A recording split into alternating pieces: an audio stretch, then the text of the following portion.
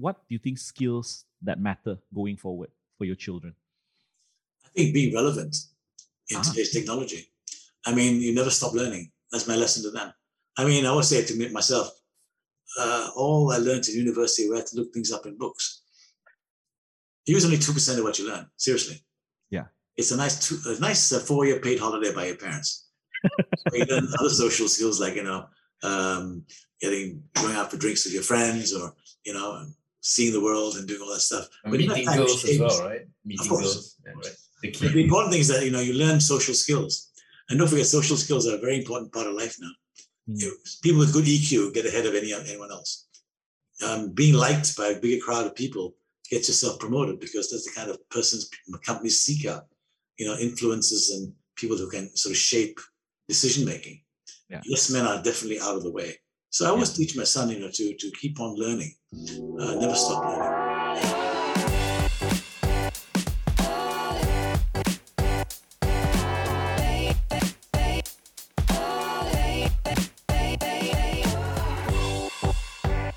Before we begin the podcast, have you gotten your free ebook?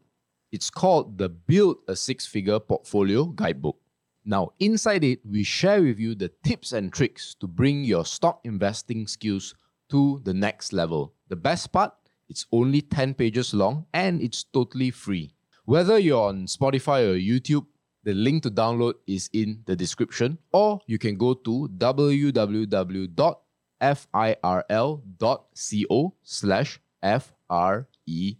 or www.firl.co/free.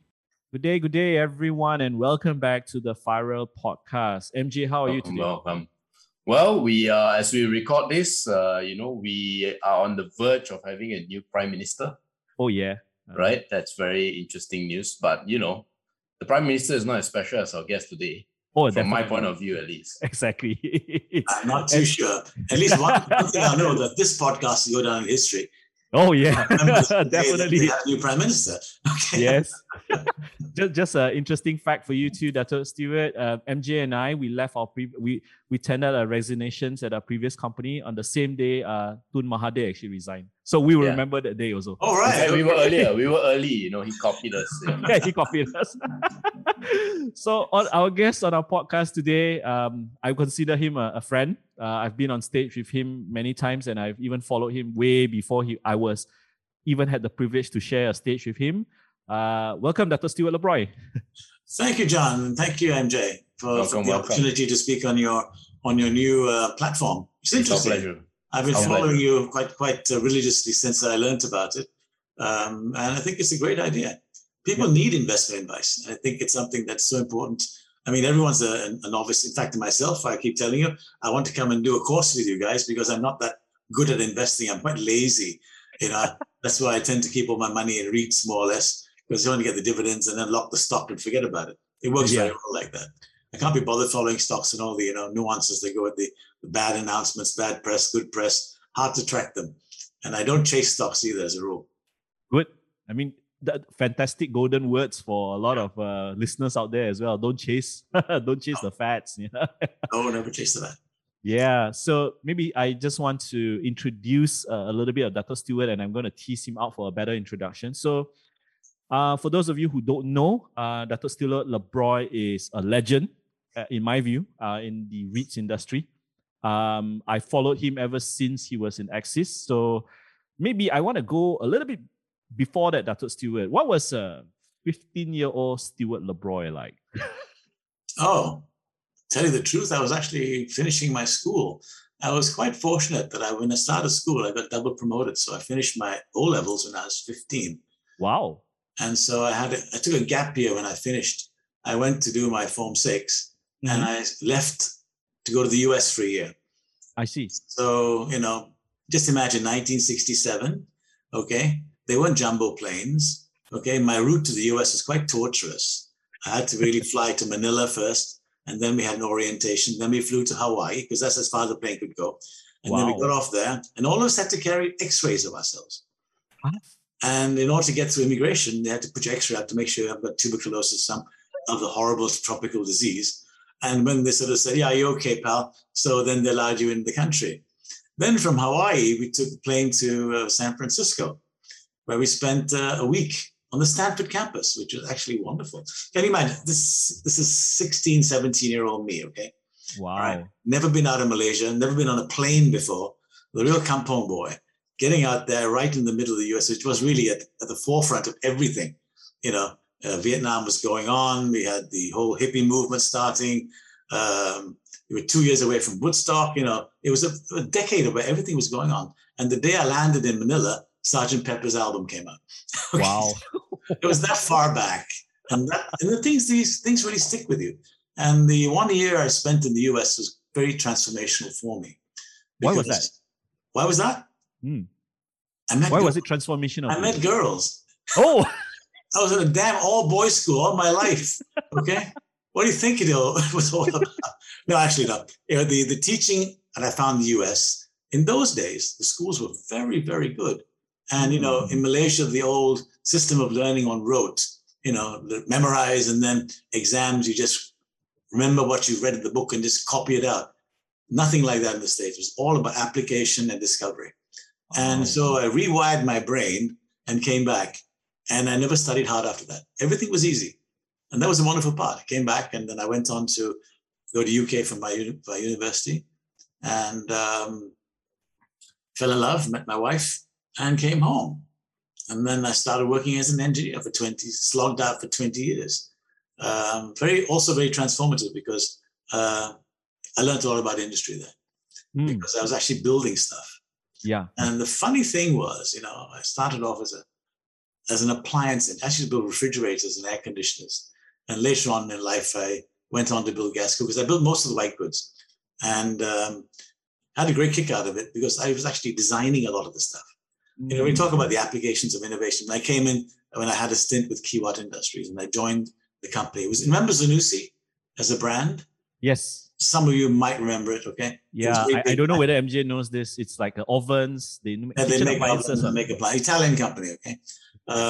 2 perks of doing that was one thing was I got to go to Italy once a year, okay, and enjoy the pasta and the wonderful things that go on with that. The other thing was, you know, they allowed me to do what I liked. So I looked at the Italian gas cooker, and all the burners are very small. And you know, Asian cooking, that doesn't work, right? So got the engineering team together, say, hey guys, got to rip this stupid burner out there and put a nice big wok burner in its place. And we did that. Our sales went up 400%. Okay, so from a 30% market share, I went to 80% market share. So I learned a lot of lessons about being innovative in the things we do and the need for constant change in a business in order to keep yourself relevant. So after I finished with the appliance side, I went on to run a paint company. And after that, I got involved in real estate. 95. What a story. I mean, because I was reading through your LinkedIn profile, I didn't know this part about Zanussi because I remember when I was a kid and those were the most expensive appliances being sold at any. They were good. They're really well built and you know, we did a good job doing that. And all Malaysian designed and a bunch of Malaysian guys doing it. And the Italians came to learn from us. Wow. Making it happen. So it was kind of cool. But my involvement in real estate started in 95. After I left my Kiwat experience, the person who was actually supplying the paints to Kiwat was a Norwegian. Okay. Very good friend of mine, Carl Mira. And he said, I need someone to come and run my paint company for me because I want to go into real estate. So I was pulled over there to run the company. And then he said, I'll give you 5 years, make me enough money so I can sell it for good profit and then come and join me in real estate. And I did that.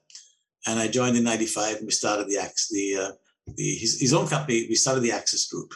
It started basically as development for industrial estates. The first really crack at an industrial estate was one in Shah Alam. Section, I can't remember which section it was, Sri Muda there, that part of it. So, and then it was the Axis industrial estate. And it was my first experience in actually building out something like that. I was fascinated with the process. Then, of course, we started building big buildings for rent. And that was the basic thesis behind it. So the group actually had a number of properties which we built out for rent. Because the business model was high leverage, okay? And little equity, a lot of borrowings, build it out, and then flip it. However, 98 came along in the middle of our great ambition, and everything came crashing down. And when you live through a recession like that, you really understand how brutal the capital markets can be. Oh, yeah. I never forget sitting in my office and a call came from the banks telling us that our interest rate, because we're on floating, went from 6% to 22%. I don't think any of you have been to that shock before, right? One day. No. Wow. And then Mahathir fortunately stepped in and then pegged the dollar and everything calmed down. But we still, the entire financial and property business was in tatters. You know, Maybank was selling at $250 a share. Wow. And no one had money to buy. That was the problem. Yeah.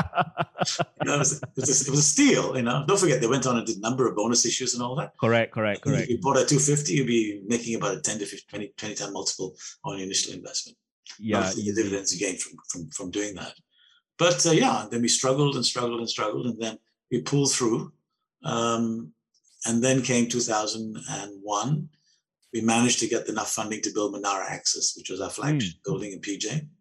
And when that finished in 2003, we managed to lease out most of it. Okay, because post the crash, a lot of demand came into the market, and we managed to fill up all our buildings. But then we had a big bank debt hanging on our necks, and we had to get rid of it. So I put forward the plan to the rest of the company to say that we should look at REITs. Because at that time it's called listed property trusts. The REIT regulation had not come out yet, but we knew that the SC was looking at it. So we started working on it. And so being pioneers, you had to go through all the pain. We put our first papers in on the first initial draft regulations. We had to pull them back because they changed the rules. And we put the next prospectus in, we had to pull it back again because they changed the rules again, because it was actually making up as went along. The first thing they said that all properties that go into REIT must have leases longer than 60 years. And that was not available in PJ at all around 55 years. So that was a no-no. So we had to get that taken off the table. And then any property being injected can't have any debt. Okay? Real estate doesn't work without debt. So that had to be taken off the table. So all these little hurdles we had to go through. And it took us 18 months to arrive at August the 3rd, 2005, when we finally managed to list. And was Axis REIT the first listed? It was the first listed REIT.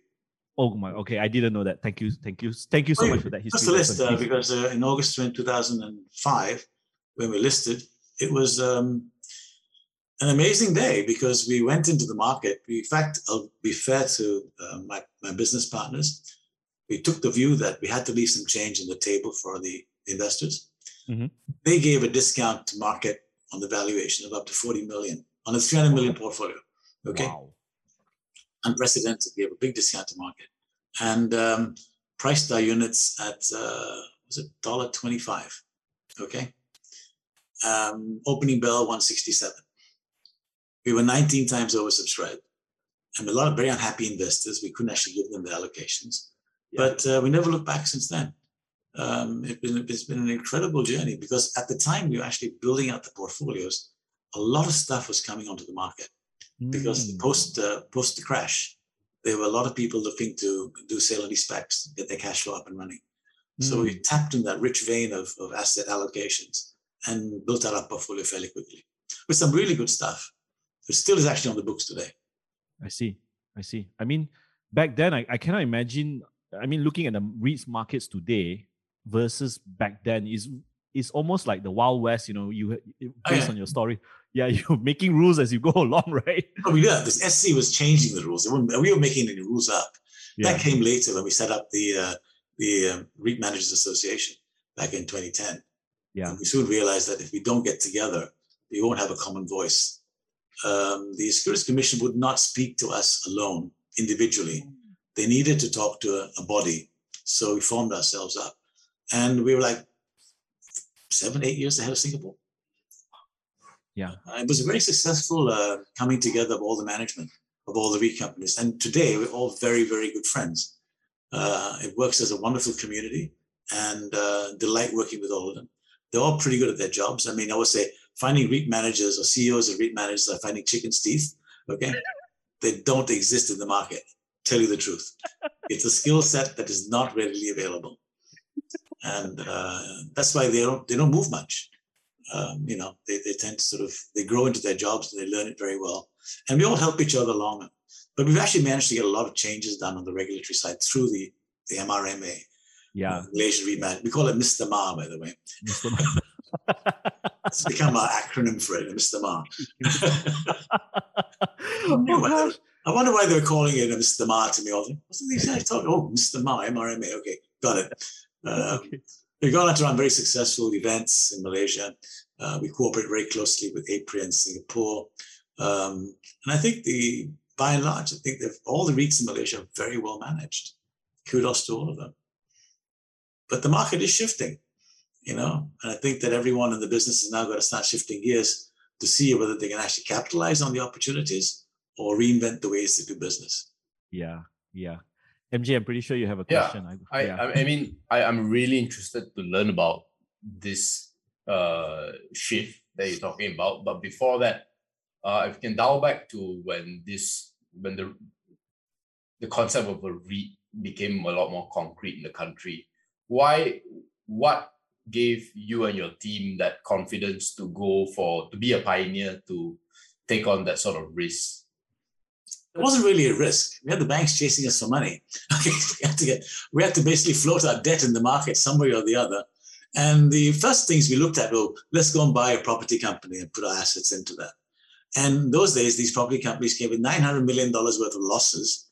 And some clever guy trying to tell me how they can restructure and make it disappear, which they do all the time, okay? And all that nonsense. So that was not getting any traction with my shareholders, that's for sure. And it got tossed out the window very quickly. So the actually listed property trusts were in Malaysia since the 90s, but they never took off. And they're trading at 50 cents to the dollar in terms of valuation. So the SC saw what's happening in Singapore. I must thank Singapore for making Malaysian REITs happen, because interesting story, when they started off, they were not successful. In fact, the first REIT they listed was Capital Malls. They had to pull the listing and reprice it again. No one knows about these things, but they had to pull the listing and reprice it, and they went back to market, and then they make it happen. Wow. And then it's followed very quickly with the Ascendas. They were number 2.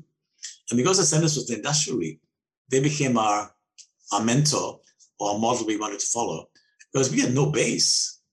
It's like make it up as it goes along. We didn't know how to really run a REIT, and they were quite well structured because they had a lot of experience. So I rang up the CEO and said, can I come and see you? He was very kind, I will say, give them the credit. They said, come on down and we'll show you what we do. And I did. And so we went on to learn how they did it. They basically gave me the full tour on how they managed their REIT. And we came back and we followed what they did very, very closely.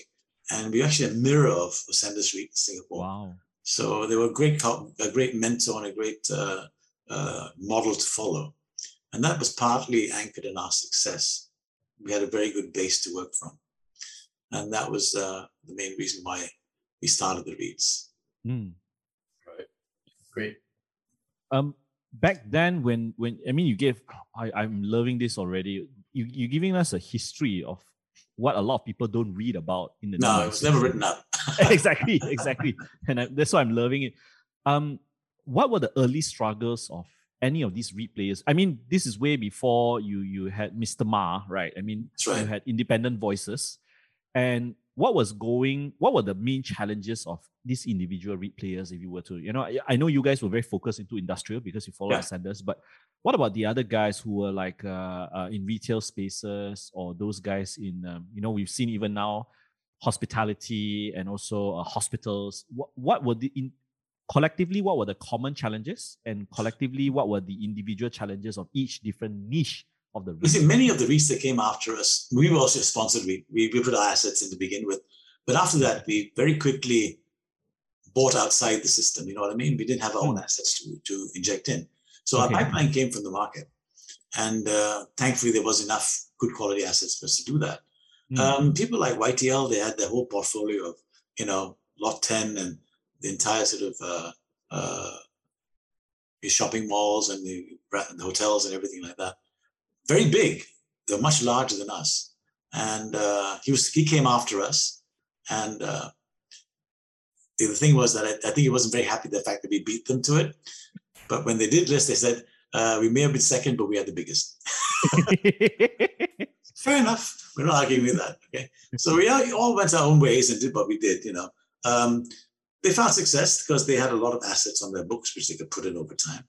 I can't remember who the third one who came on board was. I've got to really work on the history of that. Yeah. But, there was not that many in the first 5 years. It started to pick up after the Asian financial crisis. That's when people like Sunway, Pavilion, all the others came on board with very large offerings. KLCC was a very interesting one because it was the first hybrid structure ever done. It was like a staple REIT. Yep. And no one's copied them since. I see. Why is that? Why is that so? I mean, they're very unique, yes, but why? Because they listed first and they had to convert to being a REIT. So the existing structures that were in there, they couldn't actually divorce the manager out of it. It was being internally managed. So when they listed it, the internal management stayed. And that's the basic definition of a staple REIT, which means the manager is part and parcel of the REIT. So what happens there is that the management fees get captured within the company, don't leak out to a third party. So they do tend to improve their returns to shareholders in that respect. I see. Okay. So if you go to America, they will not touch externally managed REITs. They hate them. They're all internally managed. I see. Because they say there's more alignment between the management and the shareholders in that respect. Okay. And the Asian models are very much the Australian model, LPTs, with external management. Although that's changing now. More people are moving towards this model. Japan there's no trust structure in Japan, so they had to go for corporate REITs. If the Philippines have done it, they'll go to corporate REITs because they have no trust structure in their countries. It takes too long to set it up. Those Commonwealth countries with trust structures put this thing into place because we had a trustee that held the assets on behalf of the unit holders and an independent manager to run it. I see. It's very similar to that of a unit trust structure in a way because you have the trustee. In a way, and so we had trouble when we first started. To tell you another story about how we actually managed to sell this thing was when I went to talk to 1,000 people in Sunway Convention Center. The big insurance boys all got together for a conference. They wanted to learn about REITs. So I stood up there. We'd been just there for some time, okay, maybe a year or so. And I think Whitetail was also in play by then. They listed in that December that year. And I asked everyone in the audience, how many of you are invested in REITs? 4 hands went up. We had no traction with the investing public. None. Oh, gosh. They didn't know who we held, what the hell it was. And then we realized, hey, guys, we've got to do an education. We have to, got to educate the public. So all of us got together in the REIT market. There were about six managers at the time, or 7 managers who were actually listed. So we all got together. This was basically the precursor of the MRMA. We all decided to get together and do roadshows. So we'll all pile in and go to Johor. We get all the remisers there to invite all their clients into a big hall and do a presentation of all the different REITs. Almost like an investor roadshow. So we had all these things. We went to all these times. Ipoh, we went to TJ, we went to Penang, wherever we could find a market. In fact, we also went to Sarawak to do this as well, in Kuching. But at the same time, we had a great fun partying after these events were over. And we got to know each other very, very well. So it was a wonderful social aspect to be part of this industry. And we got to meet everybody in the business, and we exchanged a lot of experiences, and we learned a lot from each other. Great fun. So it's been a fun sounds like a Woodstock concert, Dr. Stewart. Not quite. It sounds but anyway. That's fun. It's like a convention. Every time it was a convention, we did that. But the bursar was very grateful because we're helping promote the asset class. And eventually, because in my slides, I will also explain to people we're not a unit trust. There's a big difference between us and unit trusts. We give dividends and we give money to you, 4 times a year. Unit trusts give you nothing. They give you units at the end of it, which you can't cash in. So unless you sell the stock, you can't get your money. So it basically gives you a chance to earn a lot out of the product. Yeah, great. I wholeheartedly agree with what you say, because the other thing is the tangibility of the assets that you hold. I mean, when I first started investing, that was what allured me to REITs. Yeah. And that's how I stumbled upon you, and you were going on this. How would I say? This baptism of trying to. Yeah, it was the hardest thing was getting the message across. But now I think you find that even in Access in 1 year, we had to keep at least 1,000 shareholders on our books, and because we had such a few sort of public shareholding inside our books, we had to get our staff to buy 100 units each to get the register up to 1,000. We gave them the 100 units, said, please go and register as a shareholder. Because it cost us much. It was about $120 each. So part of their bonus was free shares in Access. So we registered shareholders. But now they have got 9,000. And it's really grown. The mom and pops have piled into the asset class quite considerably. And it's giving better price discovery, if you know what I mean, to stock. People sort of put their money where they feel it's safest. I think now a lot of people take it as a defensive stock. And I think they like the characteristics of capital gain and cash. That's right. Regular cash. That's right. A regular payout. It's like I'm getting especially for retirees, I'm getting my salary every 3 months or something. Exactly. You get a check in the mail. So and you can almost predict what it's going to be. Yeah. You know what you're going to be getting. And it's taxed on 10%. So it does really work in that respect. Better than FDs. Much better than FDs. Great. So I'm gonna go to Mr. Ma right now. Okay. When you started Mr. Ma, was there a lot of resistance when you? I'm guessing you pioneered the idea, started the initiative. Were the REIT managers or these individual REIT managers, were they very hesitant or very supportive of that in the beginning? Well, they were, because they all were having individual problems trying to get things across with the SC. The SC would not entertain a lot of their inquiries. They were forcing us really to do this, but in a very subtle way. And they were right, because, if industry speaks with one voice, it's far more powerful. Because, if they entertain one, they entertain another. So it becomes picking and choosing. They would not take sides. So if someone got an advantage, then we had a problem. And then moving on from there. So part and parcel of it, the industry had some basic issues, especially with managing the assets. They had this crazy rule, still exists, and probably I'll get murdered by the real estate industry for saying this, but I don't care. The fact is that, you need to have a registered valuer to manage your assets, and you have to engage them independently to do this for you. Now, all of us have been managing our own assets very successfully, and we ran them for a while. But then the ruling came is you need a registered valuer to be registered as the manager of your assets. And the funny part about this is that a valuer, a two-man valuation company from Ipoh, is qualified to run KLCC. And that is the basic nonsense. Excuse me. I've got to shut this door. My dogs are going crazy. Okay, no worries.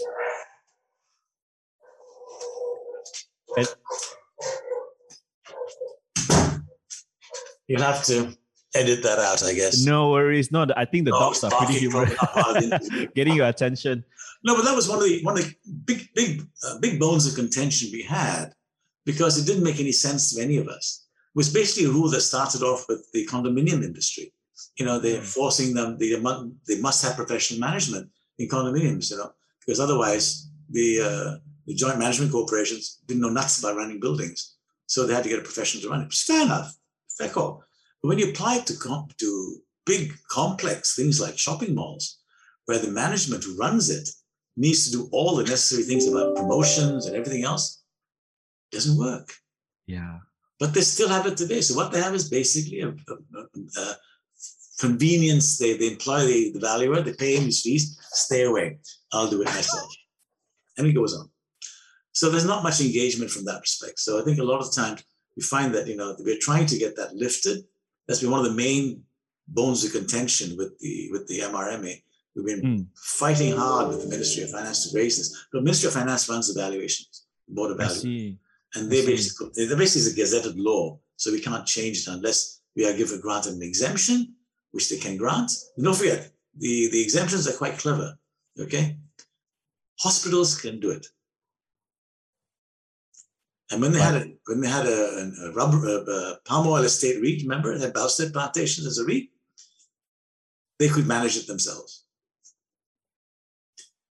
If they managed a hospital and people died, they would get their asses sued, okay? Yep. That's right. So, no, this is a bit too difficult for me to manage. So, okay, exemption given. So it was very, very, pick and choose. I see. Because there was really no level playing field in the way they made decisions. I think it's not really good for the industry. Mm-hmm. So we're still working on it. It's a work in progress. I see. But we mentioned a lot of other things. The SC and Bursa Malaysia have been wonderfully supportive. They're very engaged with us. We have sessions with them regularly. And for instance, when the pandemic hit and malls were forced to shut, we noticed that a few of our members' gearing levels are quite high, to very close to the 50% level. Okay. We wrote into the SC and says, can you give us a 2-year moratorium allowing us to lift the debt levels to 60% if they cross over 50? Because if they cross over 50, they're forced to fire sale their assets. I see. Oh, gosh. So to prevent that, they very quickly responded with a change in the rules. And let's give them credit for that. These things you don't really hear in the market. These are the quiet changes that go on behind the scenes. Yes, very, very important. Oh, that was great insight. I mean, I didn't even thought about that. I was thinking, oh yeah, it's almost like a margin call, right, Dato? Because it's like the moment you pop. Yeah. You go over here, you're basically margin call. So we tried to avoid that. And a lot of the REITs were very grateful that they had that breathing space, so they can get their portfolios together, really, so to speak, and move on from that. But the MRMA is thriving. And recently, we had a meeting together with the pandemic, and we managed to raise some money from some of our events. Okay. We all decided to put $100,000 aside to support the White Flag campaign. Great. So we picked 10 aduns, and gave them each $10,000 worth of Speed Mart 99 coupons to go and distribute amongst their constituents, the ones who are poor, that had difficulty paying for their food and stuff. So obviously, things that we do in CSR, we don't make a big deal about it, but we're happy to sort of help out. Great. MJ? Yeah, I'm just curious. You mentioned a few members in the association, but was Axis REIT one of them? I'm just curious. And if not, why didn't it fall into the same kind of pressures during COVID? Which one? I mean, the performance. Yes. Were they one of them who you had to, because you had to write to SE to shift the rules, because some of them. No. It was basically we have basically a regulatory committee in the MRMA. We have a very good team of people there. It wasn't for Access, didn't need it. They're 34% gearing. They're completely very, very conservative gearing. But some of the REITs were running very close to the 50% level. And when we saw that happening, we thought we better do something to avoid a little bit of a catastrophe. So we appealed, and they responded immediately by granting us this extension. Right. Okay. But nothing I do is really because I wasn't in Access when it happened anyway. Okay, so, and besides the whole company, I still got a lot of affection for the company, and I still keep in touch with everybody. But I would say that you never spend more than 10 years running a company. You get moss growing underneath you. And what you must try and avoid is tired ideas. Okay, or get defensive about keeping business as usual. It's very bad mantra. Yeah. When I was in Access, we had a rule. Every year we had to do something new. Whether it was bringing in sukuks, extending our sukuk levels, trying out new ways of marketing. We had something to keep the business engaged with the markets. And we loved doing strange and wonderful things. It kept the members of the team very, very engaged. So I call it business as usual. Yeah. I mean, when I first heard about, it's great that you brought this up, because it's a good pivot to one of the questions I wanted to ask about your statement. I think it was on BFM in 20, I can't recall the exact year, but you spoke something about how logistics of the future is going to happen, or the trend going forward. Because I think at that point of time, e-commerce isn't as, I think that was prior to Lazada, Shopee. I think it was just the beginning or the nascent stage of Lazada and e-commerce. And you said that the problem with Malaysian real estate space, especially in logistics and e-commerce, is that there's no proper industrialized warehousing.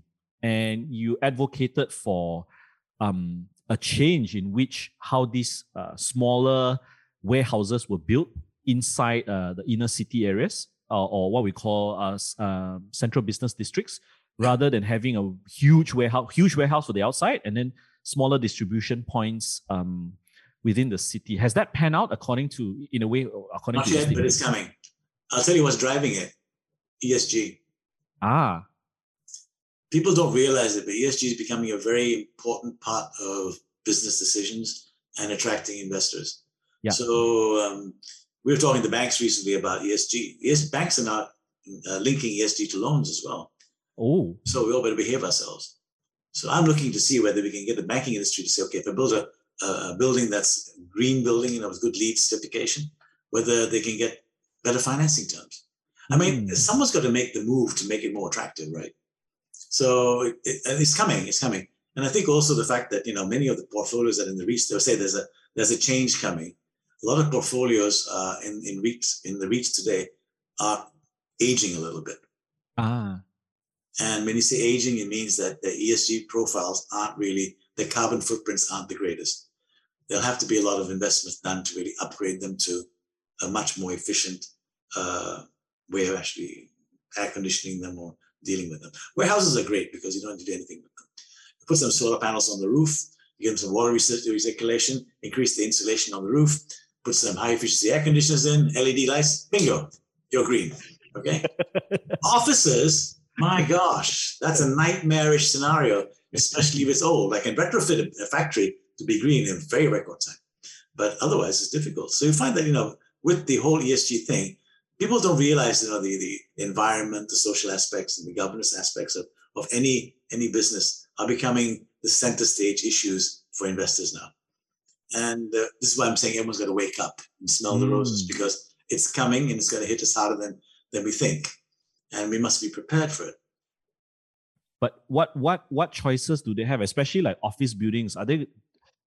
Is it cheaper to retrofit, or do they really just have to, if they really want to get green certification, ESG rating for their loans, they have to kind of semi-demolish the building and build it from the ground up? I don't think the REITs have to do that, but I think they should take moves to making their carbon footprint smaller.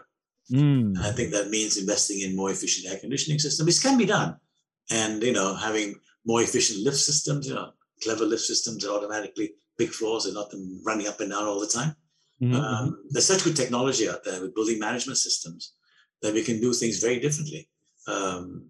We do have, I'm currently on the board of UA Magenta, and they have a property division that's really pioneering very high-tech solutions for the business districts and building owners. And this is something that was slow to get traction initially, but guess what? It's becoming mainstream now. Great. That's a good segue into why you as well. Why do you lead? In a way, when you started up Alpha REITs and being the chairman today, right? Was that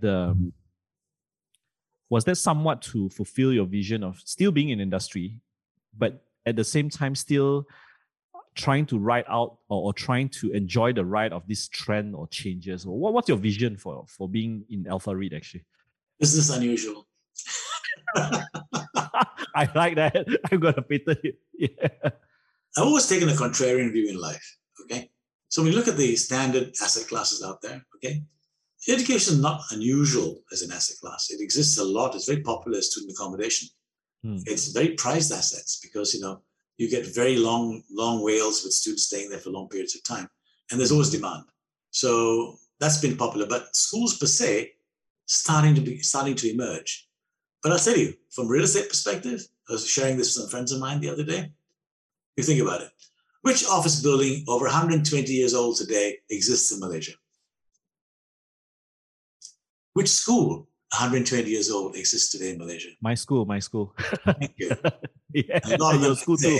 ACS Klang, St. John's Institution, LaSalle, all of them have been around for ages and their buildings are still there. Oh, yes.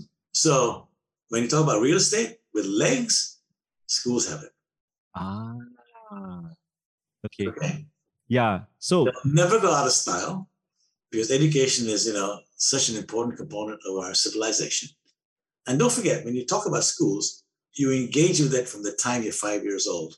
From the first time you go to school, okay, when you finish school, you graduate, you go to university, okay, then you graduate, you get married, you have kids. Guess what happens? You take them to school again. Oh, yeah. And the whole cycle starts all over again, and then off you go. And then they're going to get married, have kids, and guess what? Grandpa's going to do some work. So until you drop dead, you engage with schools. So I never knew in a real estate class that can actually have that kind of engagement, which is something that's so unusual. Yeah. But I mean, okay, great that you brought this up because I've got questions. I know MJ went to a government school. So both of us went to a LaSalle school. The LaSalle schools have this, how do I say, this aura of very old architecture. But when you see new schools today, like the Taylors, the ISKLs, or the Garden schools, right? I mean, schools that can afford, to prop up their property. You don't see that kind of timeless design. Is that something that you feel is important? As you know, No, I think people change according to the times. Building architecture changes. It's never static. You can't go back and build something that's designed 100 years ago. Never get traction. It'd be too expensive anyway because they're built in very, very, very solid back then. But I think at the end of the day, those schools actually have historical value, but they have immense emotional attachment. Yes. Everybody. So if you want to get into a school, an education REIT, you're buying into your history, running a part of history. Okay, if I can lay my hands on those mission schools, I'd do it in a heartbeat. The locations in KL are prime. Look at where St. John's, heart of KL, MBS, right next to the Merdeka Tower. Okay, they've all got terrific locations, and they're wonderful bits of real estate. The one piece of real estate that was actually eventually sold is converted into pavilion. Yeah. That's right. BBGS. Right. Yes. So, all those buildings had a lot of history, and the alma maters are very, very important people. The who's who of Malaysia. Who's who of Malaysia. So, so I look at the asset class is very interesting, but acquiring assets is not that easy because schools have a different dynamic and a different sort of balance sheet. So we have to be very careful who we actually bring on board. They must be, with good growth trajectories and ability to grow their business and expand. So what happens is when they sell you the school, they immediately take the money and build another one. And hopefully they'll sell that to me as well, and then go build another one. So it has a multiplier effect, and hopefully we can build out a good portfolio. But it's being the education business and being today where we are, we have to start thinking a little bit more globally. Because education is not just a Malaysian game. I'd love to get some Australian assets on board because people go there all the time. UK assets on board. They're all great institutions. So I think they all have tremendous possibilities to bring into a global portfolio of really, really good schools. That's the vision. Okay. Great. So I mean, I hope I can get there in time. When you first broached the idea with me, this is probably the third or fourth time I've heard it, and I still love it. MJ and I have listened to you preach about this school before, and the number that you gave us actually floored me, to be honest. MJ, I don't know if you still remember the number. One school, how much is testing your memory, MJ? Dato Stewart said this before. Oh no. It's testing my memory too, John. You were asking me, Dato, about ISKL and roughly how much will a school actually cost, the development GDV. And I was like, it's very expensive. They spend a lot of money. It's about 460 to 480 million, if memory serves me correctly. Something like that. You don't quote me, but I believe that was a number that was being tossed around. Yeah. So it's quite insane to be a school, MJ. Yeah. So I'm going to segue into qualities of REIT managers. And I mean, you already gave us a precursor at the beginning of the podcast. REIT managers are one that are very difficult to find. So what makes a good manager, and how can we as investors actually tell, or what are the hints to know whether this manager is good? I'll tell you what, when we had our road shows, seriously, and we had foreign companies, in fact, a lot of foreign companies bought into Access. So they came to see us and they said, I don't look at your share price. I don't care what your assets are. I want to meet you. They invest on the strength of the manager, not the portfolio. Because if a good manager is there, they know the portfolio will succeed. Okay. So the duty of managers really is to grow their business. That's the primary, and grow it with good assets. Okay. It's not so much earning a commission when you do a purchase, but making sure you get the right purchase. And you get a purchase that, whenever I bought an asset, I said, now if the tenant moves out, who can I rent it to next? So you need to have that view in mind that where we're putting into a building has got to be replaceable with someone equally good. So wherever you buy your assets, locations are very, very important. You don't go and buy a factory in the middle of nowhere and hope it's going to work for you, because if the person moves out, it'll be very hard for us to find someone to move back in again. So you got to really cluster your decisions around very busy places, with good access, good roadworks and things like that from an industrial perspective. Mhm. And you need to be able to have buildings that can, don't forget, industrial buildings don't last forever. So you look at what's around it, and if the town's slowly creeping at it, you know that within 20 years or 30 years time, when you want to do something or sell it off as a commercial property, you can exit and find something else to build somewhere else. I see. But you can't do that when your property portfolios are large. When our portfolio in Axis reached a certain size, we made a policy of buying 4 and selling 1 every year. Okay, so you get 3 in, you get 1 out. And the ones were basically what we call culling the herd. Okay, the ones we sold were the ones that matured, very little growth upside, no point hanging on to it. So we sold them. At the time, they had quite a big capital gain on them. So we took the policy of returning the entire capital gain back to shareholders. So when we did that, there was a certain amount of turbocharging we can do with the dividends. And that's good capital management. So we kept the capital we invested initially, but gave all the upside back to the shareholders. They loved it, which is fair. I said we shouldn't keep it ourselves and say, I needed to invest. No, you do your own investments through gearing and other means. You do placements and you get the business going. But whenever there's a time to reward your investors, you do reward them. And that kind of philosophy is a good practice for managers to actually follow. I think it does help promote the stock to a large extent. How do we find out? I mean, like retail investors, I mean, institutional guys, they come in, they give you a phone call, Dato Stewart, can I meet you for coffee, get a tour, like what Ascender's REIT actually, the mentors that you said extended you though. But for retail investors, how would they be able to gauge from either, is it through an annual report, is it through attending more AGMs, or is it through corporate actions that, what are the sources of information would you advise potential investor for REIT to gauge the quality of management? Quality of management, quality of assets. Yeah. Have a driver and see what you're buying into. Mm. Don't buy a house without looking at it, right? You don't invest in a property portfolio without looking at what they have. I mean, no, you can't do all of them, but you can get a flavor of what the properties are like. If you go to a portfolio and suddenly you see this building falling to bits, think twice. Okay. And you can immediately say the manager's lousy and that's it. Don't bother. Okay. Yeah. Good managers keep their portfolios pristine because they know that's where the value is. Yes. They manage their capital, so they look at gearing levels as an example. Yeah. And the key for successful managers, the one ratio I always look at, NAV. NAV, okay. Are you trading at a premium or a discount to NAV? I find those REITs that are trading at big discounts to NAV, it's very cheap real estate, okay? You get more money if they close it and sold all the assets off. But I'm saying that they do get better dividends than normal REITs, but the total returns are nowhere near as good. So always look at total returns, never look at dividends, look at what your capital gain is over a year plus your dividends. So 2 components, your capital gain and your cash component. And cash components in REITs can be quite large, maybe 60, 70% of your total returns. So you're getting money back every, at the same time you're getting your share price moving up. What happens to the share price when you have better dividends, okay? Your share price moves up. So the other thing that's very important is what is the DPU track? I see. I sent you a slide, if you can show it, that shows one slide that has the comparison. You said about what happened to COVID. And this shows what happened to COVID over the last 1 year. It's just one slide. I don't really think you want to bore your viewers. No worry. I see whether our videographer will be able to put it up. But put it up worst case, we can come back and talk about it later.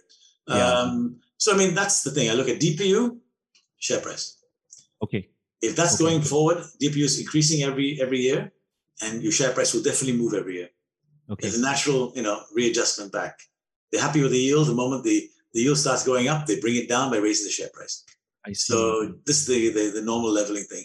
And I think if you look at it's like a bipolar market. There's the smaller REITs were struggling and the bigger REITs are doing very well. Yes, that's right. So, and they all trade at a premium, the smaller ones trade at a discount.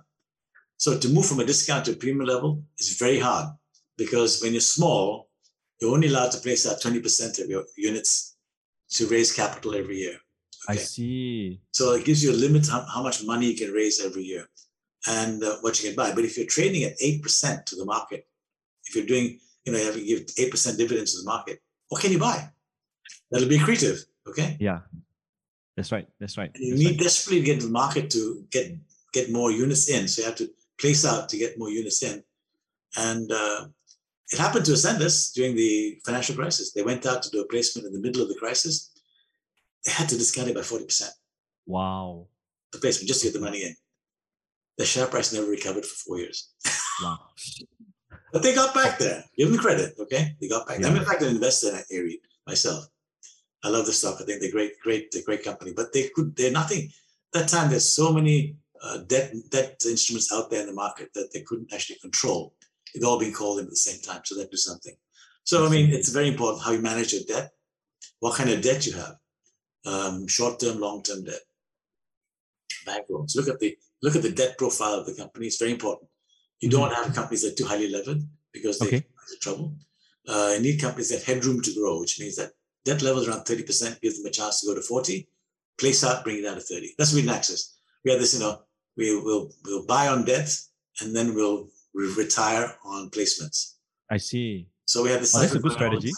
No, it made it very easy. We kept a portion of our debt in RCs, which we could retire. Okay, so we use RCs to buy, and we create units in the market to then settle the RCs later. We buy and then put more equity in the business. Buy, put more equity in the business. Okay. So when debt is low, and if your yields are if the market loves you and your yields are low, place more units out, because you always buy higher than your share price. Okay, your yields, and you always be accretive. And the trick is getting accretive investments. The accretive investments always get you better DPU. Understand. The math is perfectly clear. The more DPU, the more distributions, and higher distributions are, the higher share price goes. And it's very easy to do that way. So it's a really interesting way of actually managing your capital. It's a very simple thing. We sort of cracked the code very early on. We did it every time we went to market. We do roadshows because you see, when you do that, you don't have to give what they call a limited prospectus in the market. Yeah, that's right. I can't go to the market and say, I need placing out units because I want to buy this. No. I'm going to the market. I want to get your money to retire my debt. So there's no need for a prospectus. You could do a 2-day roadshow, get your commitments in and move on. Because they all knew that waiting in the wings was 3 or 4 acquisitions lined up. And the money came in, we just went up, borrowed again, bought it, and then retired it again. So we could grow our portfolio quite quickly and still maintain the share price performance. Understand. Yeah. You had a question? Yeah, actually, it's more on the financing, right? So there are all sorts of financing options out there, especially for, when you're at Axis and you were a pioneer. So walk me through the process of, choosing your preferred source of financing.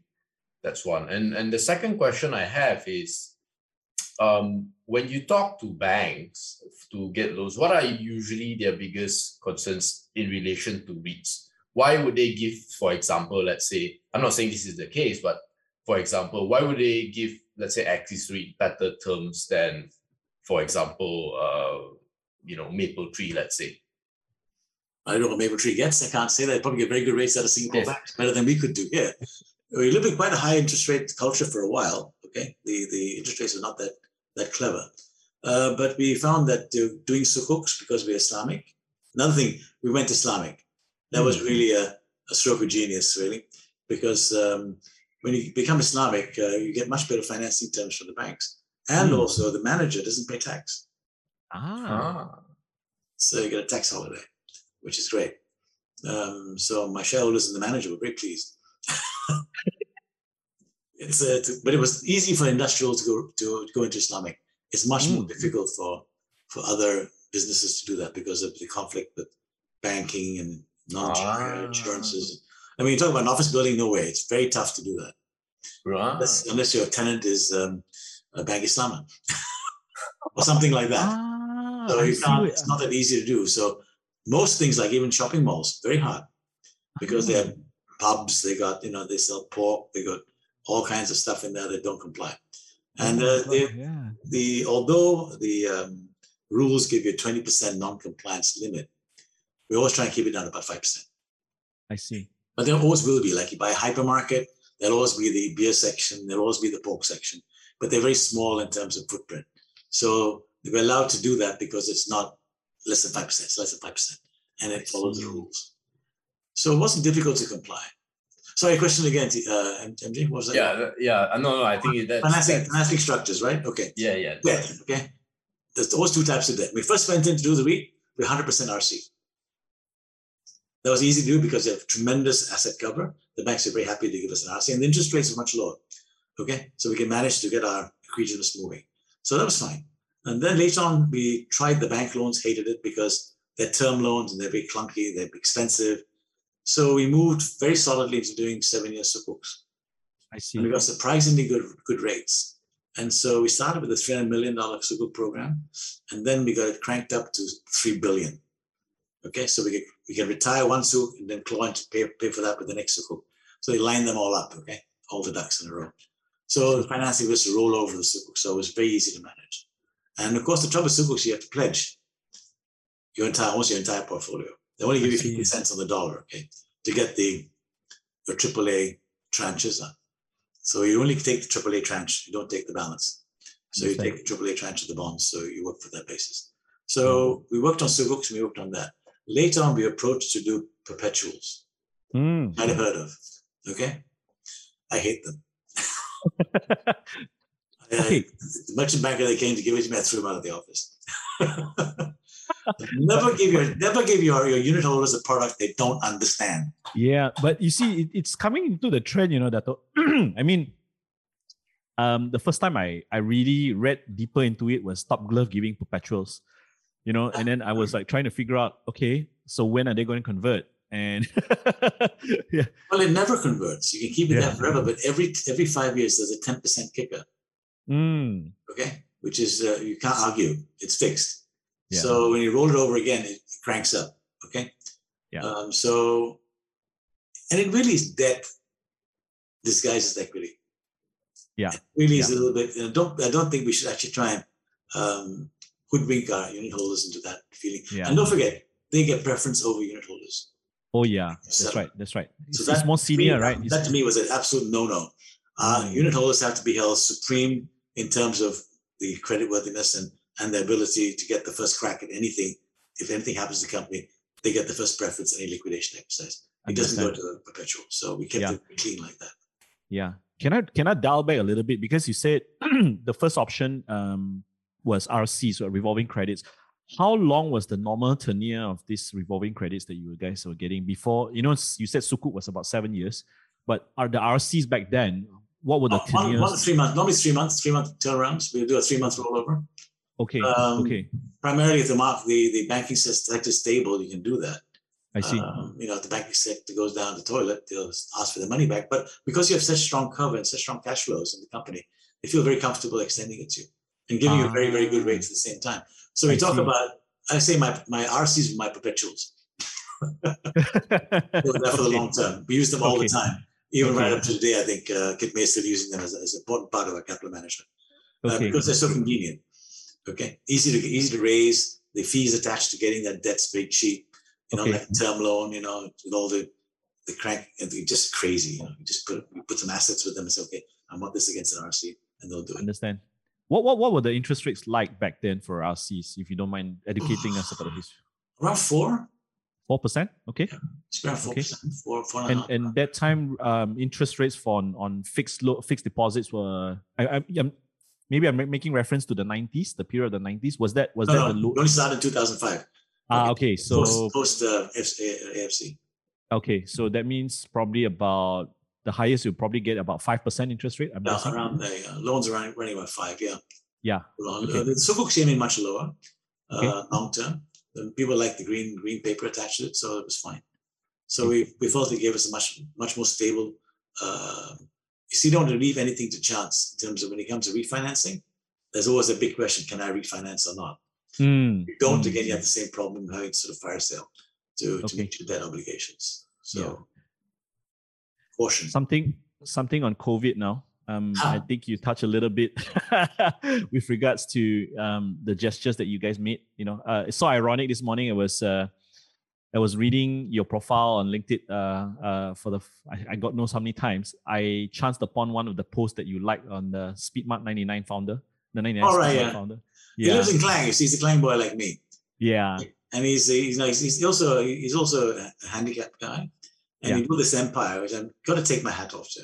Oh yeah, He's did an amazing job with these empire, and we support him because I think he was a Klang boy, but he's got so many outlets. Oh yeah, exactly. Trying to The send distribution help. point. If you want to send help to any of these people, you got to send help in the form of cash vouchers, not cash vouchers, vouchers for food, Yeah, where they can go just around the corner and get what they want.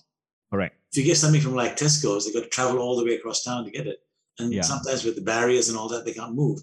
So Speedmart was the quickest way of getting help to them and not having to pack food parcels, okay? Oh yeah. This way, they had their dignity. Yeah. They got the coupons. They could buy what they want. Yeah. They were like a charity case, receiving food from other people. I think that's something we'll forget, you know? When people give things away, they like to have pictures of themselves taken with them giving the food away. Yeah. Okay? I feel sorry for the people receiving it, you know? Exactly. You know, Exactly. where is their sense of achievement, or probably just down already? They're getting, having to take charity is not an easy thing to do. Right. So we try and keep it as quiet as possible and do our work in a quiet way. Yeah. So that the dignity of the beneficiary is actually maintained, actually. Yeah. So COVID-19, and I know this is a conundrum for especially retail malls. Yeah. How long do you think, I know it's a crystal ball to know how long do you think will last, but what are the other tricks up the manager's sleeve that they can pull out in order to benefit both parties? So there are things like reduction in rental rates, probably a moratorium of tenants paying. But what are your thoughts on not having the tenant to pay for a certain period? Do you think it's a bad thing, or do you think it's something that it's temporary, or what are your thoughts? It's killing their DPU. I mean, REITs work on cash flow, okay? They work on getting their rents on time. Yeah. If there's any disruption there, their performance suffers. I see. You can see the performance of some of the retail REITs. They really had a hard time with that. Yeah. Because most of their tenants are very short leases. Mm. Now, with industrials, you have 15-year leases. Market dies, doesn't die, they'll still pay. They're normally big companies that got balance sheets that can actually manage that. But the smaller retail boys, their cash flow dries up within 2 months if they're not rolling it over. Oh, gosh. Cash very quickly. So, and some of the retail malls, I think the problems they had was they wanted sort of a base fee and a turnover tax. There were no sales, there no turnover tax, so the base fee meant their whole income dropped. I can't say who's having that problem. I have not researched it, but I think this is how the math works. That if you have a base fee and a turnover tax is not there, it reverses the base fee, which means your income drops. And you can always tell by the distributions from the REITs. I track them quite closely. I watch how the distributions are going. But give them credit, people are staying with them. The investors aren't throwing the stock. They're staying with them. They've softened, the prices have softened. They say it's a good entry point for people wanting to move in. I mean, put it this way. You can't duplicate another pavilion. And it's there to stay long term. It's like a school. Okay? It was a school. But it has legs, and it's a wonderful development. It's iconic, irreplaceable. It's like Mid-Valley. They'll never be able to build another Mid-Valley in KL or another pavilion. There's no land or desire. So you'll see that the investors have stayed with them. And I think the turnaround will come probably somewhere in November, December, in time for the Chinese New Year or maybe the New Year's rush. I think everybody's tired. They're dying to get back to spending money. Yeah. They still got it. And you'll find there's a big spike moment. I think the vaccination rates are picking up quite well. That's right. And once we hit herd immunity around November, things will start to open up. They're really starting to open up now. I think people are getting of a view that we have to live with this thing. Yeah. We get it, we get it. We don't get it, we don't get it, okay? So if you get it, hope you don't die. That's all. It's like Russian roulette. Some people get it badly, some people don't. So there's going to be cases where it's going to spread. But I think people who are smart would have got vaccinated. But I think people are going to say, if you're vaccinated, come. If you're not vaccinated, stay away for your own safety. Yeah. Okay? So I think that's going to be the rule. Even with schools, students who actually been vaccinated will be allowed back into school. Yeah. So they're going to have this underlying rule that the vaccination rate is going to be the pre-qualification for entry into any shopping mall or things like that. But that will mean that things can come up. Don't forget, the vendors in the malls themselves have also done a pivot into e-commerce. What they can't sell themselves, they've gone, into selling. Yeah. I used to get a lot of my stuff from the supermarket before. I can now buy online. Everything. But I go back to them. But I go back to them again. It's not the question. Okay. That's right. Great. I think if I were to extract a salient point from it, I think there's the best way is really just opening up of sectors lah, rather than trying to reduce rental rates, getting a moratorium. I think the only the best solution actually is really opening up of the sectors lah, I guess. It's just kicking the can down the road by doing that, because it doesn't help anybody economically. Exactly. The pain is there all the time. So getting people back to work is important. Getting shops opening. I'm just worried that at the end of the day, when they say, okay, all open up, no one opens up. They've all gone bust. Yeah. So all these shops will never open again, and all the high street that we're used to will not exist anymore. So it'll be interesting to see what happens in the long term. But don't forget, this is also played into the hands of the e-commerce industry in a big way. Yes. The industrial REITs have done very well. The industry itself has done very well. I mean, 37% growth last year, unheard of. I think all these e-commerce companies have posted record growth, and they're piling in, and they're getting better at what they do. So it's interesting to watch people's, put it this way, sometimes I get so fed up I can't find stuff. I have to go and order it online. Okay. Try a couple of places I can't find. Oh, to hell with this. Let me go and see if it's on. Yes, it's there, and I can buy it.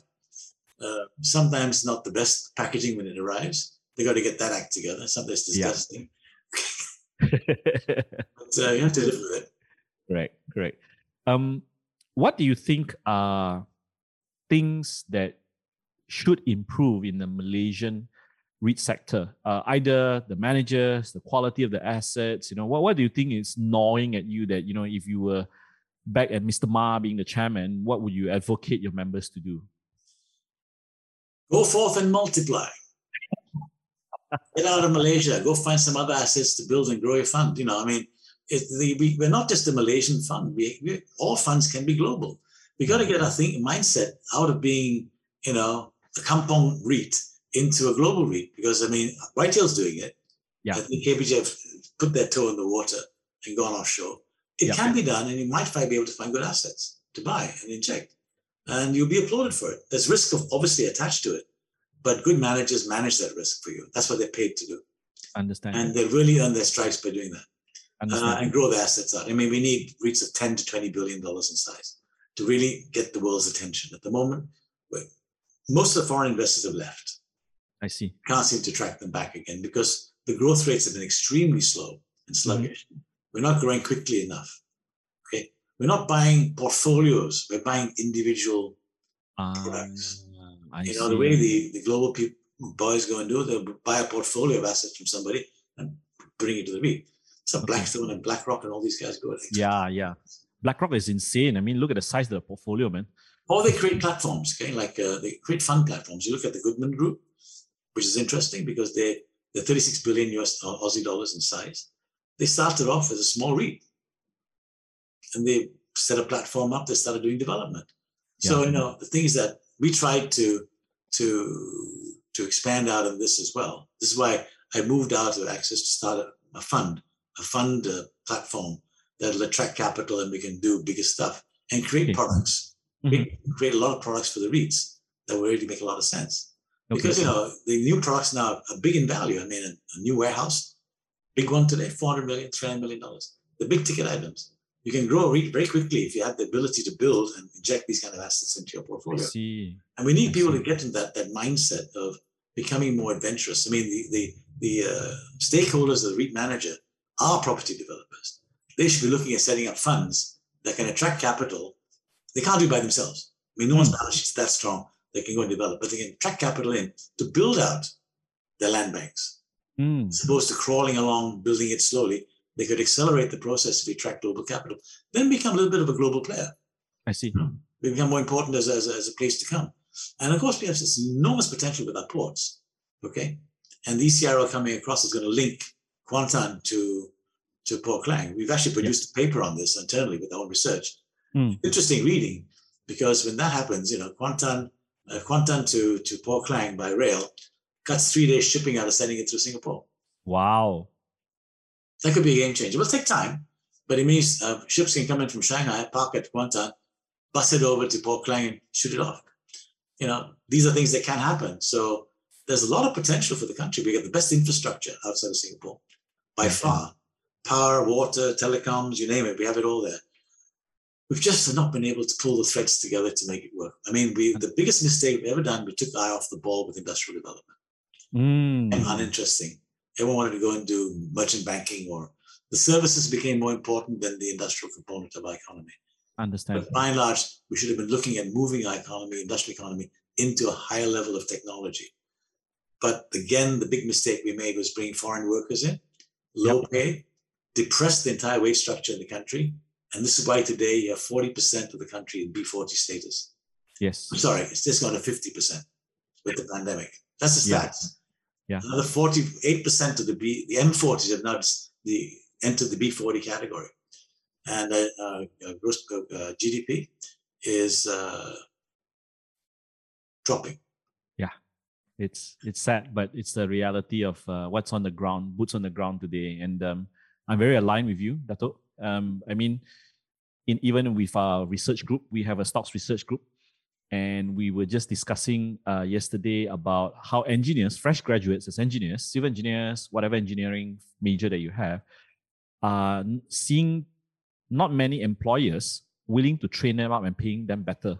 There's not many employers. I think there was a statistic that came out yesterday. Less than 2% of employers were willing to pay more than 3,000 for an engineer. So I'll tell you a story about my engineering journey, okay? Oh, please. When I came back from university in 1974, so the whole man, my first job paid me $1,200 a month. That's 1974. Yeah. Okay.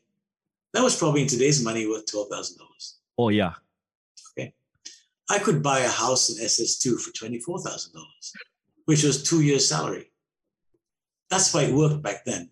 Yes. Now the same engineer comes back, he gets $3,000 a month if he's lucky, and the house has gone $800,000. All right. Yeah, kiss that goodbye, right? Yeah. So there's something intrinsically wrong in the way we should actually employ people.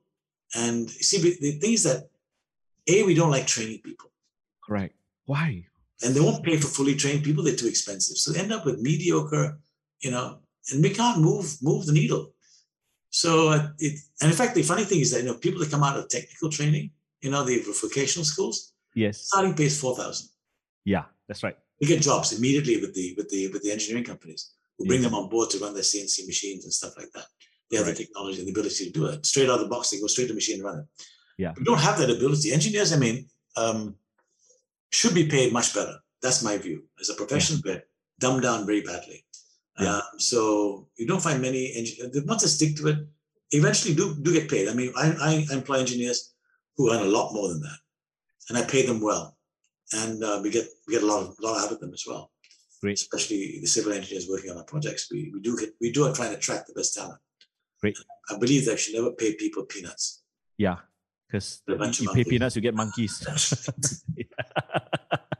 So, let's segue a little bit. MJ, if you have any questions? No. I'm just enjoying myself listening. Talking about monkeys, 1 hour. Just segue a little bit into. I, as an outsider, I really admire you as a REIT manager. But in your case, are there any REIT managers that you kind of think they are really at their game? I know you've mentioned a lot of your peers, probably I'll name some, Dato Jeffrey of Sunway. Anyone else that you think that, are worth mentions? I think Philip does a very good job in Pavilion. He's got a good grip in the business. We'll say that. Maybe globally even, any REIT manager they've kind of, sorry? The CEO at the time of Ascendus, Tan Sepeng. Okay. Great admiration for him. Lovely man, very clever, very good leader for his company. Did a lot of very interesting things. He taught me about outsourcing. Don't have a big staff. Okay, you get to enjoy the management fee even more. So no, he did a very good job. He grew Ascendus at the most phenomenal rate. Mind you, a very good captain with him, and that was Phil Pierce, who now is very sought after. He's with ESR. ESR is growing by leaps and bounds. Yeah. They just announced their takeover of the ARA group, making them the third largest real estate company in the world. Wow. ARA owns Logos, so it's becoming a real monster.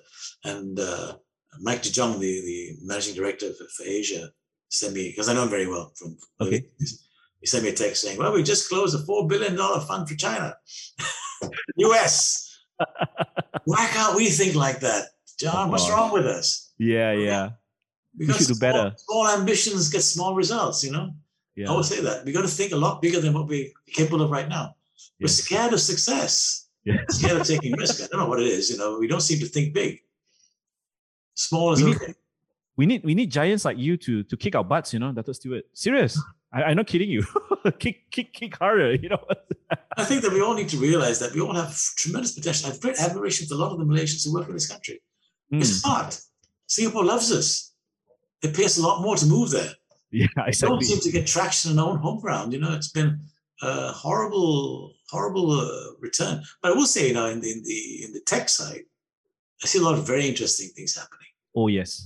We're creating a brand new class of entrepreneurs. And a lot of young people are going back to farming, which is unusual. And believe me, when they go to farming, it'll be a very different kind of farming. I mean, these kids are very tech savvy, and they can really transform that industry from backward industry to something really modern and vibrant. Because, I was sitting on an education conference on Friday, sponsored by Iskander Group. And I was telling them, the trouble with kids today is that they carry around with them the most powerful tool ever invented, the hand phone.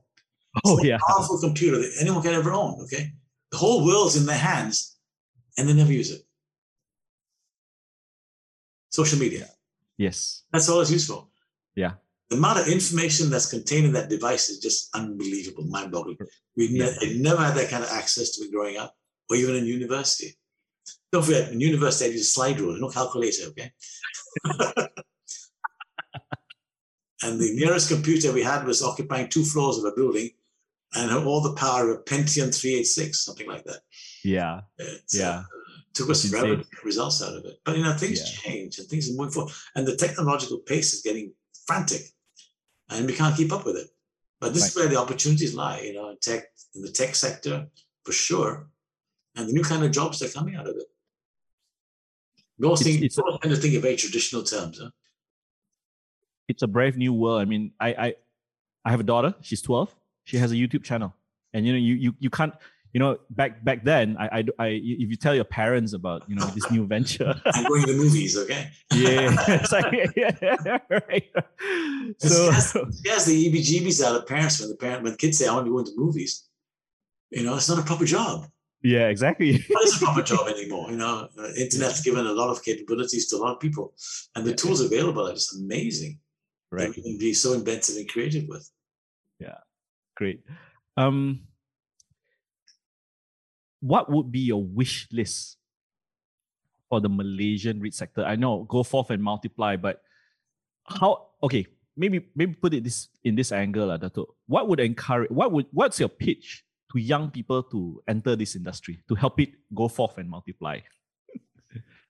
Well, first you got to get in the manager's position first. That's the way you make change. Change always happens at the top. They make all the big decisions. But if it basically is an entry to the capital markets for them, and the kind of experience you get. One little other story I didn't really tell you is that in the middle of all my Axis years, we tried to do something really, really bold.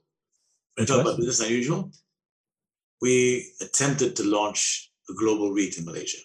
It's never been done before. Okay. I'm like the Don Quixote of the world. I'd like try tipping at windmills, but we nearly pulled it off. Okay. It was a $1 billion portfolio. Wow. We listed on the KLSE as an Islamic REIT. Okay. We had already done the roadshows. We had about nearly 50% take up before we went to market. One half of our portfolio was in Japan. About another big chunk was in Australia and a few assets in Hong Kong. Okay. 1 week before we went to market, the tsunami hit Japan. And Fukushima was that blow. We had to pull it. Oh man, all that effort. That was heartbroken. But guess what? We saw the best of the world. We did roadshows in Saudi, in UK, all over, because everyone's interested in the Islamic component. So all the Islamic countries were really champing at the bit, really keen to take a chunk of this asset class. So we thought we were on a roll. It was called the AGIR, Access Global Industrial REIT. It was an Islamic REIT, I can't remember which it was, but I think it was Islamic REIT. So AGIR came to an end when Fukushima nearly blew, or did blow, and gave everyone a chance to scramble. I was actually at Sendai 2 months before the earthquake, Wow. looking at assets. So I Do, mean, do, you, do you still have the prospectus? I would love to have a read. I know it's pulled it. I think I can dig it up for you, John. I can read. Yeah, sure. Why not? Yeah. I would love to have a read. I mean, this is something. Even though it remained at ideation stage, and I wouldn't say this is proper, market. Yeah, it's close to market, right? So just around the corner. Yeah, we had everything lined up, finance, everything was all figured out, and we learned so much about doing cross-border deals because we learned about Japan's crazy structures you have to go into, TK, TMKs, and all these funny things. You have to go back to school to learn how you used to structure financing deals or even ownership deals, how you do bonds and stuff in Japan. And Australia itself is another market on its own. Mm-hmm. What spawned out of this that we did when we post this event, we actually, some of the assets became available, okay? And we persuaded Rajesh, myself, my partner, myself, persuaded the EPF group to go and take the portfolio on with Goodman, which they did. And then consequently bought another portfolio in Europe, about nearly $2 billion worth. And they've done very well out of it.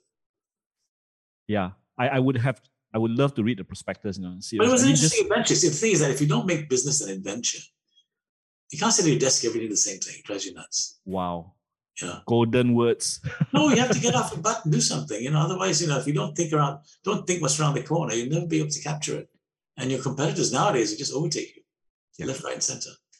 But for the REIT market, my wish is that, as I said before, go forth and multiply. Look at better ways of funding your acquisitions. Sell off your assets, buy some new ones. Nothing's forever. We have too much of a philosophy here, sentimental value. I said, to hell with sentimental value. It's just a building. Get rid of it. Buy something that gives you more upside than the old one does. Because some of them reach their end of life. Yeah. And they must be trashed. Or you sell it off and take the money and do something else with it. There's so much more opportunity. Opportunity is adding on to the old opportunity. That opportunity means divesting of old opportunities and bringing in new ones. Mm-hmm. You can't build on an old portfolio. You can definitely regenerate it. Great. At this point, I want to talk about Kiwanis a little bit later, okay. Right? But before that, I actually wanted to share a story. So, as you can clearly see, Dato Stewart is a very articulate man, and I just wanted to share this story, my very personal story with Dato Stewart. So, I invited him over to speak to a group of people about REITs. He kindly obliged. And in return, he asked whether I could speak on his behalf. And within a heartbeat, I said yes. And the crux of the story was not so much about the talk, but how he actually sent over this photo over here, right? So I don't know you guys can see it on YouTube, but it was just an appreciation note. And this guy's busy. He drove all the way to my office, unannounced. Just said, "Hey, John, I'm here at the office," and I was like, "Wow!" That cemented. It says this is how a gentleman should actually treat people, and it was an honor for me to actually get this. And it was our pleasure, John. It was a great talk. We really enjoyed your. I just wanted to share your experience with other members in the club. Right. But having said that, yes, Kumar is another part of my life. Yeah. The best part is you got my surname wrong and I didn't have the heart to tell you on the plane. I have a very difficult name. Is it How Can or Who Can? Yeah, that's right. Yeah. So let's talk about Kiwanis now. But I really wanted to share that story because how I wish more people were like that in the world, right, Dato? So what made you go into Kiwanis? What was it that what were the objectives or certain things about Kiwanis that attracted your philanthropic effort towards that? It didn't start with Kiwanis per se. It started out much earlier than that. My entry into community service started in 1979 when I joined the Apex Club, which was an Australian branch of the Apex Clubs in Australia. Yeah, and we had a club in Klang, and there's some members there that wanted to do great stuff. So we did. We had a great journey together. and got really interested. But that club had to retire me at 40. So when I turned 40, I had to leave. It was Young Men's Service Club. I see. So when I finished that, I said, what am I going to do with myself? So Kiwanis had just come to Malaysia. It wasn't very big at the time. They had probably 200-300 members. And so I joined the Clang Club at the time. My late wife, was teaching. And so I asked her, would you like to help me set up a Down syndrome center in Klang? And she was tired of teaching primary school, kindergarten. So she said, yes, we'd like to give it a crack. And she did a phenomenal job building it up. And so we started from those rather humble beginnings of 5 kids in one small building. We got 60 kids now. And the club owns its own building right now for housing these kids. But that aside, I think, community service is something that was brought up with my parents. My mother was very much into public service. She served on school boards. She started the family planning movement in Selangor. Did a lot of work on the estates, especially with, talk about ESG. She used to go and berate all these estate managers. At the time, they were all Englishmen. Okay. You get them to provide the workers with proper accommodation, diets, education basically on family planning. And gave them land to cultivate food on and things like that. So she was very fond of her. They used to call her Periyamma, in India. My mum was strange because she grew up on an estate. And she, from a young age, her best friend was the cook's son, who was Tamil. And so she found out that she could speak. She picked it up and didn't realize she was good at it. So she went over to India during the war. She was actually evacuated from Malaya. She was actually studying medicine in Singapore. And she got a ship. And she landed there. So what am I going to do? She said, okay, I'll take up nursing. So she registered as a nurse, got trained up, got a certificate, and then eventually when the war was over, came back. But she could speak perfect Tamil. And my wife, my mother was very fair, very European-looking lady. And when she went to these estates, the Tamil guys would try talking behind her back. She'd turn and fire them in Tamil. Give them the shock of their lives. She taught me about altruism and giving, with asking back. And I've always held that very close to my heart. I think it's important. You don't go waving your banner or posting your success on how good you are to other people. You just do it and get on with your life. It gives me nothing greater joy than to help people on their way. Anytime any of my staff do well or they leave me to go for a better job, I applaud them. Great. Because, you can leave the nest now and go and spread your wings somewhere else. If you learned enough here, then please go. Don't stay on my account. I think you have better things to do. And a lot of them have done very well. They've gone ahead and, started their own companies up and been very successful. More than me. They earn more money than I have. And I don't regret a minute of it. I will take the view that if anyone needs help, I will tell them anything. I don't keep secrets. I'm a very sharing person in everything I do. If there's something I know, I teach them. Okay, and it's very much like the white flag campaign we did in Klang for the Kiwanis, the recent for the poorer people in our community. We studied the whole social media platform thing and started to go into creating a payment portal and crowdfunding model. I'd never done it before, and it's fascinating what the power of the internet can do, even for your business. Yes, I don't know if you've even tapped partly trying to reach your target audiences and becoming a global superstar. So it'd be interesting to see, I'm currently, as I said, my lifelong learning project, I never stop learning. I've signed up with an MIT course to learn about social media. Wow. And I'm halfway through it right now. It's fascinating. So much to learn. And a lot of the things I'm learning that I'm applying to both my business as well as to my charities. Getting people to understand, they call it the attention economy. Oh, yeah, that's right. Lovely word for it, attention economy. Yeah. And there's so many interesting stories inside that you learn how the Russians took over Crimea without firing a shot. Oh, yeah. Social media platforms. Yes, that's right. Or how Trump got elected using Facebook. So something like that. Yeah. Targeted messaging and things like that. The understanding of the powerhouses that exist around us, fascinating. That's right. That's right. Probably this is one of my last questions, unless MJ has some questions, is so Alistair, your son, is part of it's together with you in your business, and probably 2 questions. One is, what do you think are important values today? I mean, today the academic route is very, very competitive. I was telling my daughter, ironically, 3 days before this chat, I had a conversation with my daughter about what I do online, what I invest, and I gave her basic concepts about stocks.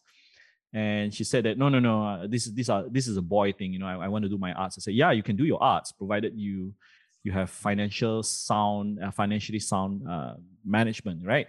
So, what were the values do you think you would want to inculcate to your children on getting them better prepared for this, this VUCA world today? On top of the academic smarts, on top of being doing well, getting a degree. What do you think skills that matter going forward for your children? I think being relevant in today's technology. I mean, you never stop learning. That's my lesson to them. I mean, I always say it to me myself. All I learned in university, we had to look things up in books. Use only 2% of what you learn. Seriously. Yeah. It's a nice 4-year paid holiday by your parents. You learn other social skills like, going out for drinks with your friends, or, seeing the world and doing all that stuff. But meeting girls as well, right? Meeting girls. Yeah, right. The important thing is that, you learn social skills.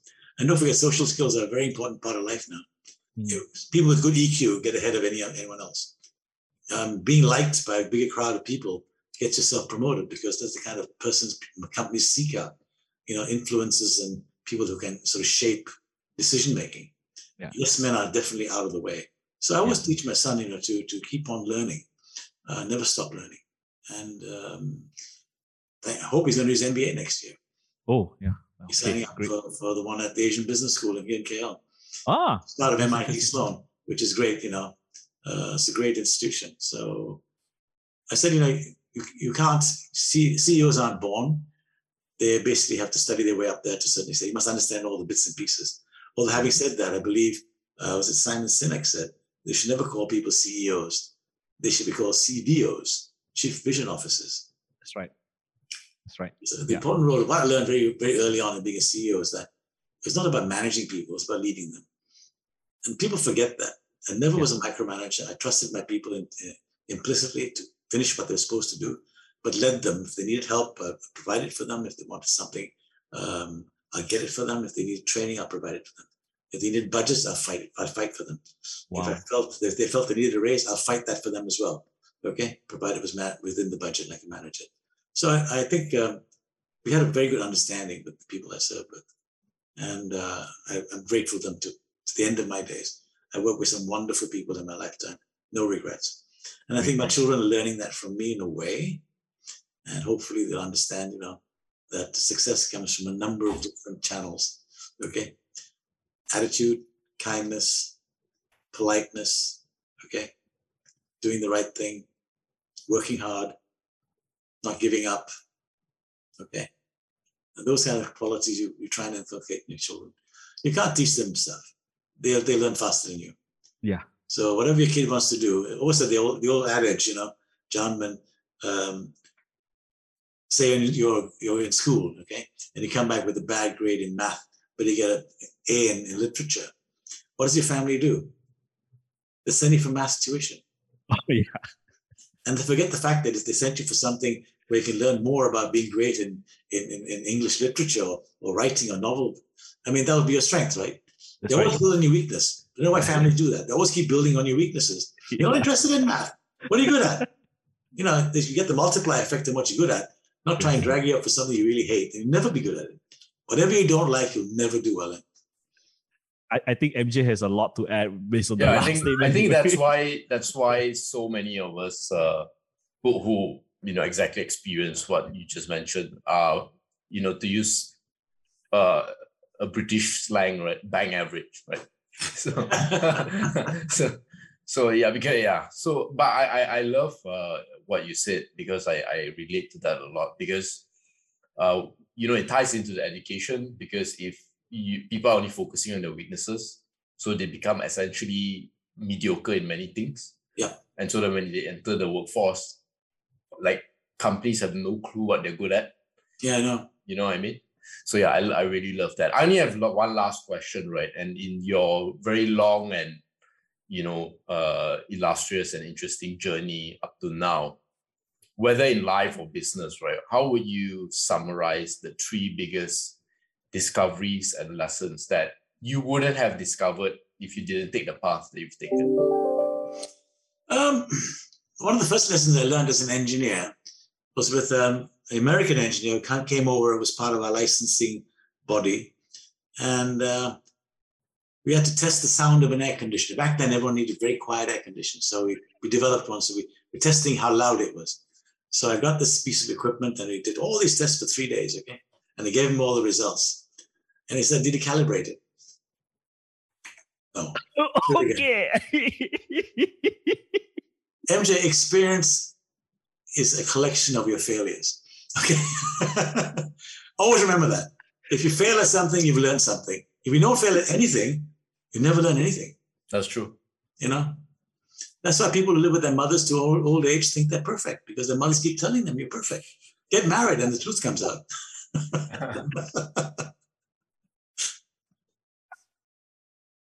That was such a wonderful story. That was the first lesson. Other lessons, I mean, a lot of people have influenced my life. My parents were a very big influence in my life, yes. My wife was a big influence in my life. She taught me all about education with kids, She was so good with them. And she had huge empathy with what she was doing. She taught me how to cook. Just another very important lesson in life. Feeding yourself was a very important lesson.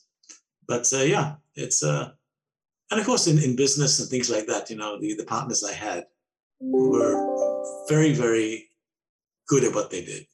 And I learned a lot from them. And never be afraid to learn from other people. Doesn't make you look stupid. It makes you smart.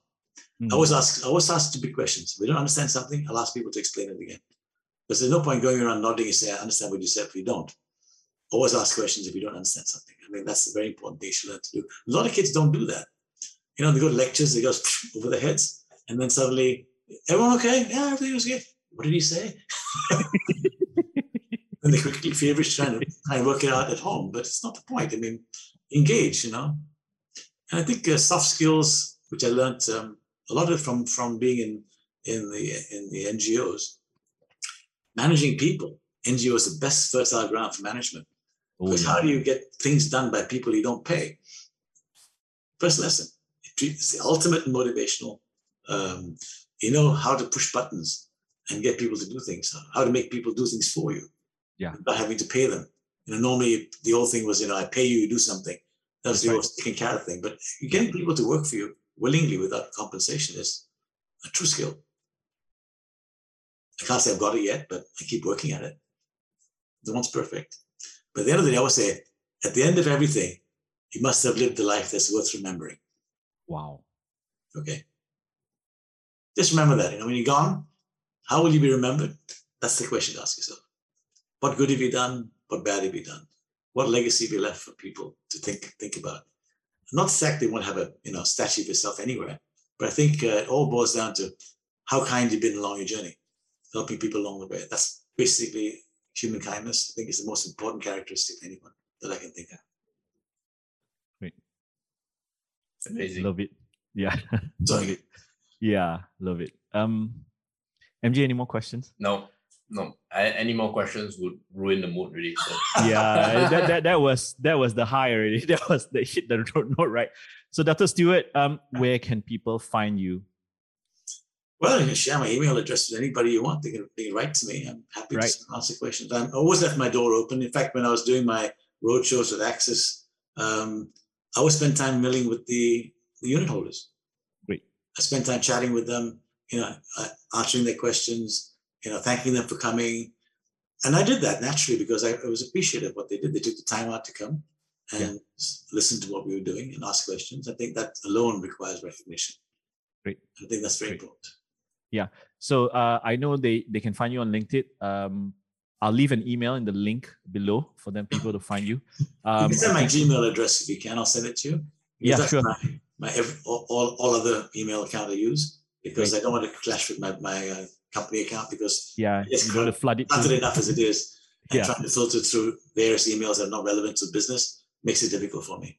Great. So I'll send you my Gmail. Have you got my Gmail account? No, I think either that or maybe do you have a I'll just social text. media account that, at least it helps filter the guys? I'm on Facebook, but never post anything, so don't bother going there.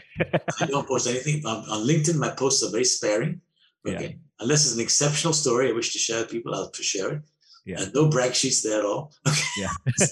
So I keep it very quiet, but I use it as a source of information for my own business because a lot of people post some very interesting things there, what's happening in the markets. So it's an interesting vehicle. I think of all the social media platforms for business, LinkedIn is probably the most relevant one to me.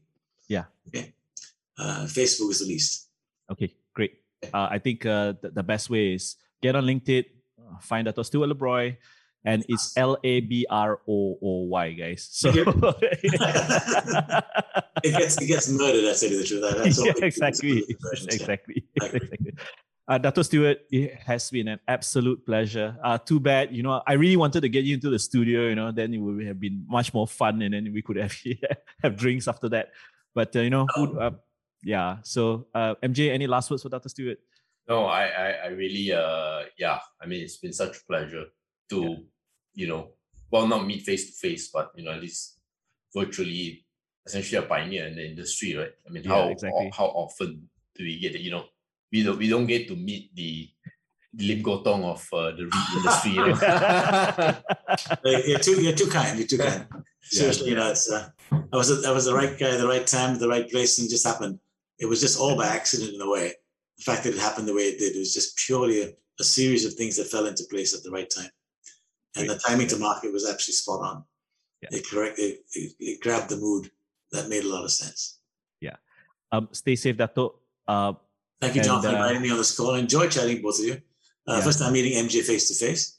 You're from KL, MJ, or you guys go back a long way? I'm from PJ. Actually, my place is near the one of the Axis buildings Axis. in Asia Jaya. That's about 10 minutes from Asia Jaya. Oh, okay. I think I know which one you mean. Yeah. Right. So, to all the listeners, I hope you have enjoyed this as much as MJ and I have done. And thank you again, Dato Stewart. So see you guys in the next show. Pleasure. Thank you very much, John. Say good night now. Bye-bye. Right. Bye-bye.